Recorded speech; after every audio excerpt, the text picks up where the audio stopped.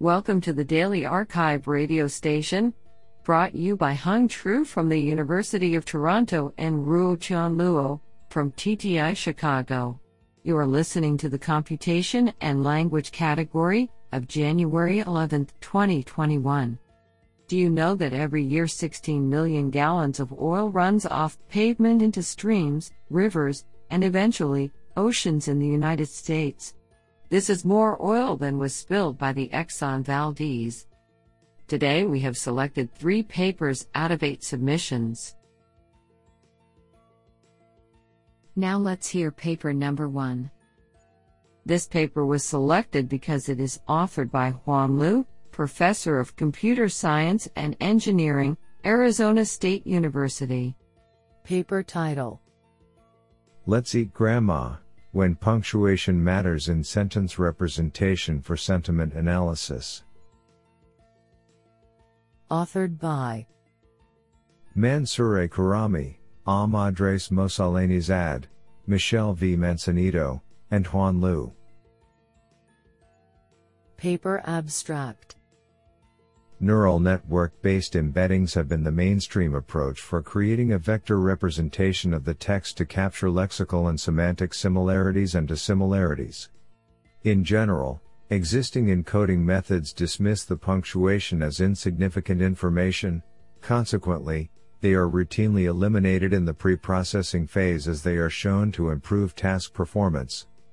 In this paper, we hypothesize that punctuation could play a significant role in sentiment analysis and propose a novel representation model to improve syntactic and contextual performance.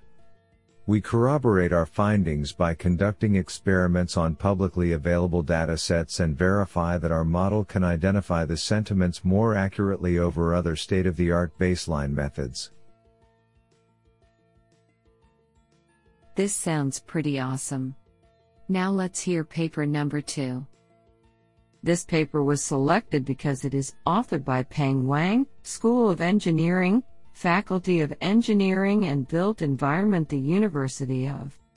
Paper title: Meister Marie XRC at SEM Eval 2020 Task 9, Fine-Tune BERT and Multitask Learning for Sentiment Analysis of Code Mixed Tweets. Authored by Shi Wu, Peng Wang, and Chunghao Huang. Paper abstract: Natural language processing, NLP, has been applied to various fields including text classification and sentiment analysis. In the shared task of sentiment analysis of code mixed tweets, which is a part of the SEM Eval 2020 competition /site Potwat 2020 Sentimix, we pre-process datasets by replacing emoji and deleting uncommon characters and so on, and then fine-tune the bidirectional encoder representation from transformers BERT to perform the best. After exhausting top 3 submissions, our team Meister Marie XRC achieves an averaged F1 score of 0.730 in this task, and in our Codalab username is Meister Marie XRC. Do you like this paper? I like it a lot. Now let's hear paper number 3. This paper was selected because it is authored by Monad Al-Mosa, unknown. Paper title: A novel word sense disambiguation approach using WordNet knowledge graph. Authored by Monad Al-Mosa, Rashid Benlamri, and Richard Corey.